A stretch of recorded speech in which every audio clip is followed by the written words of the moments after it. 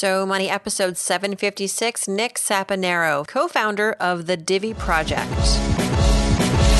You're listening to So Money with award-winning money guru Farnoosh Torabi. Each day, get a 30-minute dose of financial inspiration from the world's top business minds, authors, influencers, and from Farnoosh herself.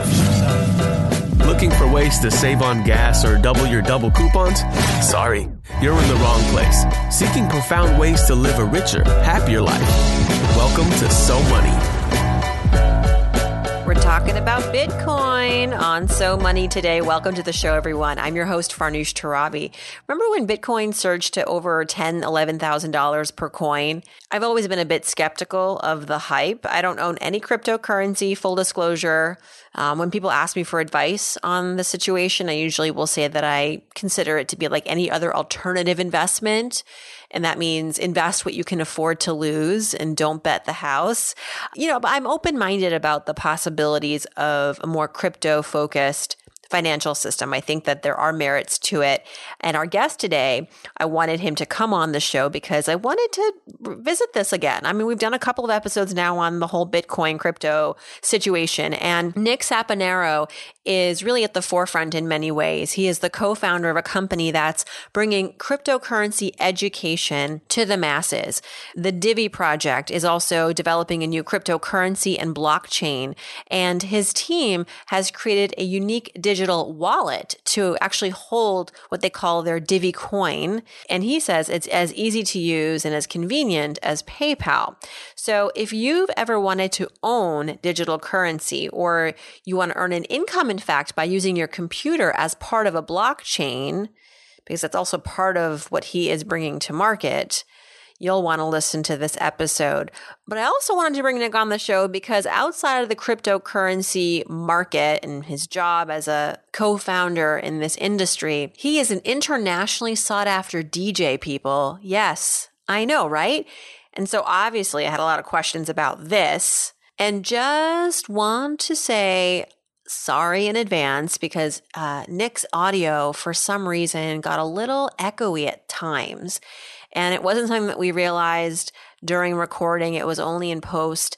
And we tried to level it out, and hopefully it won't be an annoyance to you. But if you do notice something, know that I know and I'm sorry. And hopefully we can avoid this in the future. But it is worth listening to. And if it gets really annoying, we have the transcript over at SoMoneyPodcast.com where you can at least read this interview. Would love to hear what you think. Here we go. Here's Nick Saponaro. Nick Saponaro, welcome to So Money. Ready to talk crypto? Sure am. Thanks for having me on. Absolutely. So, it's no secret to my audience that we are a little bit on the fence when it comes to cryptocurrency. A lot of us, frankly, don't have the disposable income to be investing in this aggressively. There is curiosity, if I may speak for our audience. We're curious about it. We obviously have heard about it. And I have done some podcast episodes dedicated to what is crypto?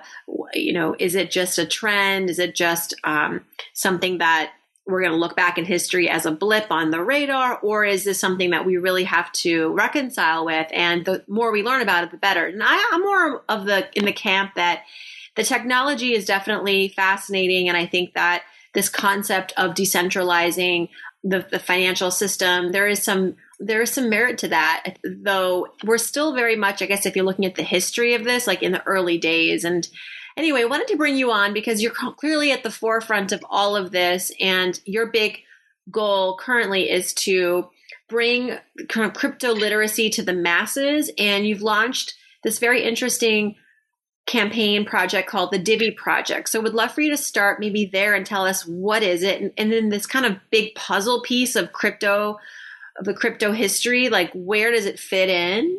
As you said, we started the Divi Project. We just launched it yesterday. And what Divi is basically an ecosystem. It's a cryptocurrency ecosystem that aims to take the sort of jargon and, if you will, geekiness out of cryptocurrency and make it more accessible to the average everyday consumer, which we believe is inherently difficult, yet extremely important if we want to reach that critical mass of usage. Why is it so hard, to use your words? Why is it so difficult? So it's difficult because, I mean, think about what it is. It's cryptocurrency, right? Cryptography is, as I said, inherently difficult to extrapolate, right? So, and as it stands today, most of the technologies are being built by people who have a very deep understanding of how it all works. So bridging the gap between that, that deep understanding and someone who maybe is only familiar with apps like PayPal or Venmo can be quite the challenge, but I think one that we're up to. Critics would say part of the reason why crypto has not really gotten to a point of mass adoption is because financial institutions are not ready to really get behind this. It's a unregulated system. Blockchain is unregulated. And frankly, crypto advocates would say, look, it's super secretive. Like no one's it's very protective of your identity, which is great. But from my understanding, isn't like every transaction, like I would get a code or a number or some sort of identification that is secretive and mine only, that is exclusive to me, that would represent all of my transactions in this blockchain. But as soon as somebody finds out what that is, then my whole history is exposed.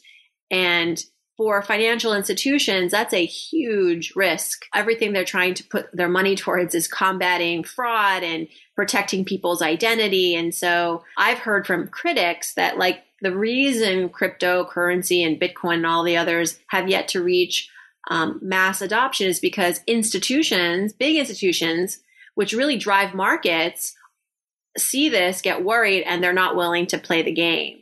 What would you say to that? I think you're definitely right that the big institutions are afraid of this technology for multiple reasons. One, it is honestly kind of a threat to their business model because we're used to a bank, FDIC insuring our funds and keeping it safe. But really what you're doing when you're putting your money in a bank is you're giving the bank your money. The bank actually owns your account. Of course, you're guaranteed that money. And whereas cryptocurrency, you're the bank. You own, as you said, your public and private keys, and that gives you full control over your finances. That said, I think another big reason that the financial institutions and bigger tech companies and such have yet to fully embrace cryptocurrency and blockchain is because of the regulatory landscape, right? So, but that's changing. The SEC has definitely taken notice, at least in the United States. Other countries are already embracing the technology and beginning to manufacture regulations around it. It's going to come down to, before I say this next part, I agree with you that these large institutions are market makers, right? That without them, you're not going to see a push in one direction or the other, or not a major one. Because of that, I think that it's important that we work together. I personally, I'm not one of those people that is like, I want to bring the government and the banks down. Of course, you're going to find those people. I am more in the sense of let's comply and let's find a way where we can incorporate this amazing revolutionary technology into what you guys have to give you guys more security for your customers and just the facilitation of faster and more secure transactions. Like wire transfers take days and they're going through all these different intermediary parties, whereas a cryptocurrency transaction could go cross-border in seconds. So back to Divi Project. You said you launched just hours ago, more or less. So what is phase one of the Divi Project, and how can our listeners experience it? Yeah, so yesterday, as you said, we launched. It's our main network, and that includes a masternode system, which is basically a program that allows for the security and verification of transactions through our smart wallet. Right now, the smart wallet is available on desktop, and we'll have it on iOS and Android in the next 2 weeks to a month. What's the experience like? Walk us through it. We try to eliminate some of that obfuscation of, the long addresses and public keys that you may have seen. Have you ever used Bitcoin personally? No, negative. Okay. So when you send a Bitcoin transaction right now, it's a little bit complex. The address that you're sending to is this crazy string of numbers and letters. So we've taken that, we've put it in the background, and you can now use just a regular old username and password combination, just like you would with, PayPal or Venmo. But of course, there's more to the system than that. The masternodes are really, I think, where the true benefit of our ecosystem come into play. And as I said, a masternode is essentially a way of securing and verifying transactions on the network. So it's a computer program that you would download on your computer. You run it, and as a reward for helping us secure and verify those transactions, you get a little bit of Divi, which is our token, our coin in our ecosystem. So I can give you an example. When you send a PayPal transaction, what's happening is you're sending money basically to PayPal. PayPal then verifies and authenticates that you have enough money in the account. You're not, committing some crime by sending this money, and they decide that it can go to the merchant, and the merchant pays a small fee to PayPal. So rather than paying the small fee to PayPal, the people that are running this program get the fee. Last question about crypto and the ecosystem is where do you predict we will be in 10 years as far as the advances in crypto and the way that we're using it and who's adopting it? And what kind of a financial system do you imagine in 10 years? Or maybe even sooner? Maybe I'm talking dog years here, but 5 years. Well, no, I think 5 to 10 years is a solid timeline. I think it's realistic. It's conservative. It's going to take some time, much like the internet took some time to get to the point where we really trust it with everything, almost probably to a fault sometimes, if we're being honest, right? I think to reach that point of critical mass is going to take some time. But where do I see it in 10 years? I really do believe that most of our transactions will be using cryptocurrency of some kind, even if that means, that USD, the current currency that we use all the time, cash, is just digitized. I don't see why we've digitized every single other thing in our lives, except money. So we digitized the transactions. I mean, we pay everything online, if that counts. We don't have digital currency necessarily, but when was the last time you used a dollar bill? Right.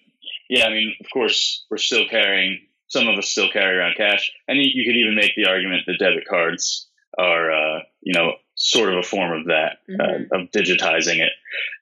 But you're still losing out on the security. And as the technologies grow and the scalability increases past the point of what even Visa can handle, we're going to see that it is actually a better alternative and a more secure alternative to the current system. Well, time will tell. And while we have you, I have to ask you about your other life as a DJ. We did a little LinkedIn snooping, and we found that you also have DJ, producer, and performer on your LinkedIn profile. And so tell us about this other very interesting part of your life, and do you see parallels, or is it just you needed a technical out of your creative life?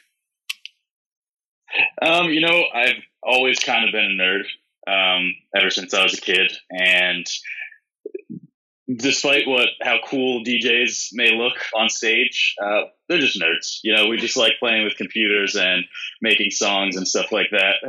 So is it as hard as people make it out to be DJing? Or is it just pressing buttons? It's valid. It's totally valid. No, DJing is not actually that difficult, but producing music is definitely more of a difficult skill set to master. And they're very different things. And I initially got into music as a producer. I was running a music studio in Philadelphia for a little while before I moved to California to try to pursue some more of the performance aspect of it. So no, to answer your question, no, DJing is not that hard, but making music is, and that's really the important part. So where were you in your life when you decided you wanted to make this transition? And it doesn't sound like you've abandoned your music life and your creative side, but what inspired you to pursue the Divi project? And what was it about your creative side that was not fulfilling enough? I was following crypto for quite some time before I got into Divi. Even when I was DJing, I was very interested in the space. I've been trading it for 3 or 4 years now and studying it for even longer than that, just reading about it. And I got this opportunity to work on this project through a friend of mine who introduced me to it. And, I just see this industry as such a big opportunity for change that I may not get to see again in my life, especially not my young life, my young adult life. So I wanted to take the opportunity to maybe possibly affect some change in this world. Tell me about your background. I want to get into some of our money questions as we do with all of our guests. So take us back to your upbringing, like you're an entrepreneur, obviously, and you have a creative, you've creative tendencies. You're very much like a passion project kind of guy. And I really love that. Where did it come from? Did you grow up knowing that my parents would have never let me become a DJ. Absolutely not. I was not allowed to be anyone creative. I had to be someone who was going to go out there, get a job and pay the bills. And I've pivoted a little bit since that. But, my childhood there was a lot of emphasis on getting an ROI in everything that you do. So I want to know what was childhood like for you and what kind of education did you have around money and work? 50% of parents have had a money conversation with their kids, according to Chase Slate, our sponsor. So just wondering, what was your money story growing up? Yeah. So, my mom was single growing up. And my parents were divorced really early on. So I definitely watched her as a strong, independent Black woman just trying to make it with a kid. I saw her struggle and I saw her succeed. And I think that had a large influence on how I sort of view money and savings and stuff like that. She was always very prudent with her money. And she taught me a lot about, she was one of those parents who had a money conversation with me. My dad's very prudent as well. He's always talking about getting a Roth IRA and, you have to put away for retirement and stuff. One? But do you have a Roth IRA? I do. Good. I do, at his behest. But at the same time, while they were both very educated people and very prudent with their money, they also allowed me the freedom to pretty much pursue whatever I wanted. And they were very encouraging and supportive. To some degree, some things were less supportive than others, of course, over the years. But I think that just openness and freedom to explore different things is really important for young people. And if you don't sort of dip your toe in various different pools, you may not find that thing that's really your passion. Mm. Do you think you found your passion? I'm one of those people who I feel like I have a lot of different passions. I love what I do right now for Divi. I'm a programmer, and it's afforded me some of the most incredible opportunities I've ever had, talking to people like yourself and, just spreading the word about something I'm passionate about, but also with music.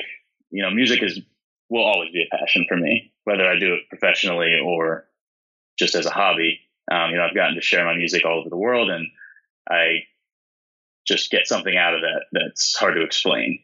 What has it been like supporting yourself financially as somebody who works in the creative space, music? While it sounds like you're super talented, you've gotten a lot of opportunities, but in the beginning, I'm sure it wasn't always so consistent. So take us to where things weren't consistent and you were just trying to make it in this career as a artist. How did you make ends meet? Yeah, I remember one of my initial mentors who was teaching me how to produce music, said, you don't get into music to make money. And he was serious about that. So I always had little odd jobs. I mean, in the very, very beginning, I just had a regular job. I was selling cell phones for T-Mobile. And, until I started to get my chops, and I was getting more consistent gigs and doing, and running the studio, of course, back then. And, you kind of live by the seat of your pants a little bit. Did you get into debt? I did, definitely. I, at one point, had to sell one of my cars. I only had one car, but one of the cars I've owned over time. I had to sell that car and just to, cover some things. And honestly, up until pretty much a year and a half ago, I had no idea what I was going to do. It's definitely not an easy, even my most successful musician friends who play at the big festivals like EDC are not necessarily rolling in it, if you will. So do they have like a lot of, aspiring actors? We've had a lot of them on this show. They talk about when they were starting out, they had their jobs, which was, waitressing or, babysitting or, something that was like sort of flexible. They could go to auditions. So did you ever have a side gig while pursuing music? I sure did. And actually it's what pretty much led me into what I do today. So I started learning how to develop websites, probably a year or so into doing music full time. Because I've learned that you can pretty much throw together a WordPress site. People and you will can pay sell you that for to people. it. Yeah. Time is money. Exactly. But over time, I wanted to get that skill set a little bit more fleshed out. So I started researching and I started learning more and more and more on my own about how to actually make websites by hand, by coding, and which eventually led me to enroll at UCSD coding boot camp, where I learned and got certified as a web programmer. And, that kind of like topped off my learning. And actually, it didn't top it off. I'll never top off the learning. It just helped me expand my learning and led me into being able to develop professional level websites like the one for Divi. I love that story. Okay, so if I'm hearing it correctly, you were using both sides of your brain. You were pursuing the creative industry, but you're like, realistically, got to pay the bills. I just sold my car. Not great. So what skill can I learn that can have a faster return on the investment? And that was developing websites, which is brilliant. And now you can do that from anywhere in the world. You don't have to be going into an office or speak a particular language. It's the universal language of code and WordPress. And, and so what were you just starting to get opportunities left and right? And that was helping you. And I'm sure that probably made you better at music because you didn't have the stress of the money aspect of it. Yeah, the more you alleviate the money aspect of music, the better the music becomes. And I started to learn that. And that was really the breaking point for me, saying, you know what, I think I'm okay with sort of putting that goal or that career on the back burner while I work towards this career in cryptocurrency, because I can still go back. I can still make music comfortably with, a clear head. And you're 100% right with that. So going back to Divi, how much can people make as a side hustle? And I understand there's also going to be a Divi coin. What does that cost? Yeah, so basically in crypto in general, there's a lot of different ways to try to make money. But in reality, the only sort of guaranteed way to generate more tokens is to either mine or run a masternode. Now, mining requires an insanely powerful machine that's very expensive, which makes your ROI obviously hard to meet. So masternodes are incredibly less intensive on your computer's hardware, meaning you can run them on just about any laptop computer. So as a side hustle, I look at the way our masternodes work almost like an alternative to driving for Uber or Lyft, where in Uber and Lyft, I mean, you're spending, obviously, of your car, spending money on gas, you're putting all these miles on it, wear and tear, you have to get additional insurance for driving people around, et cetera, et cetera. By the end of the day, are you even making money? It's hard to say. Mm-hmm. And of course, you're spending time, which in my opinion is the most valuable resource you have at your disposal. So by putting a computer to work, you have the opportunity to work without spending time, basically, if that makes sense. Yeah, you're just using your computer's hard drive, I suppose, storage. Yeah, so kind of the way it works is it uses the power cycles of your computer's processor to secure and verify the transactions in the network. And we do have a coin. Divi is the coin's name, and we are on the exchanges now as of this morning, actually. Congrats. Thanks. So yeah. When it comes to, and this is my last question, because I know everyone's curious, like there's so many different types of crypto now. There's with all different names. There's been so many, as they say, initial coin offerings in the last year. There's been an explosion of them. So as a let's say there are some people listening who have a few $1,000s and they want to invest it alternatively in something that they know is high risk, and they're curious about the crypto space. How do you go about evaluating a coin, and how can you even be diversified in this space right now if you don't have a lot of money? So well, to start with how to evaluate it, research, look at the team, look at their LinkedIns, do they even have the company's name on their LinkedIn? What else have they done? It's really important that if you're going to put money into someone's idea, that you can, at least to some level, trust who they are and that they're able to deliver on their promises. I can't stress enough how important it is to research before you put money into this industry. And that said, I'm sorry, what was the second part of that question? The second question was diversification. Oh. Yeah. So right. I know this is like an alternative investment category. So, it's not that at this point, diversification is not the top thing that you have to be worried about. Although it'd be nice, because that's always a good way to mitigate your risk. And so are there like funds with these types of currencies where you can kind of get a little bit of everything, a little bit of a variety? Well, so I know there are some, I know they're trying to get some Bitcoin ETFs through on the actual stock market and such, but there are ways to diversify in just cryptocurrency investing. I mean, for example, you can mine or run a masternode, which is essentially a hedge against actually trading or investing in coins just for the hope for profit. Because of the innate volatility of this industry, you need to hedge against that risk. And you can do that by generating more coins as such through a masternode, right? Because you're generating more tokens, even if the price of the coin goes down, you're essentially dollar cost averaging against yourself for free. Gotcha. And there are tons of cryptocurrencies that are like penny stocks, essentially, right? Yes. Which could be another way to, like, if you don't have a lot of money and you want to be in the game, in the market, that's the way to do it. But where do you cash in and where do you buy and sell? I mean, there's what is it called? Coinbase?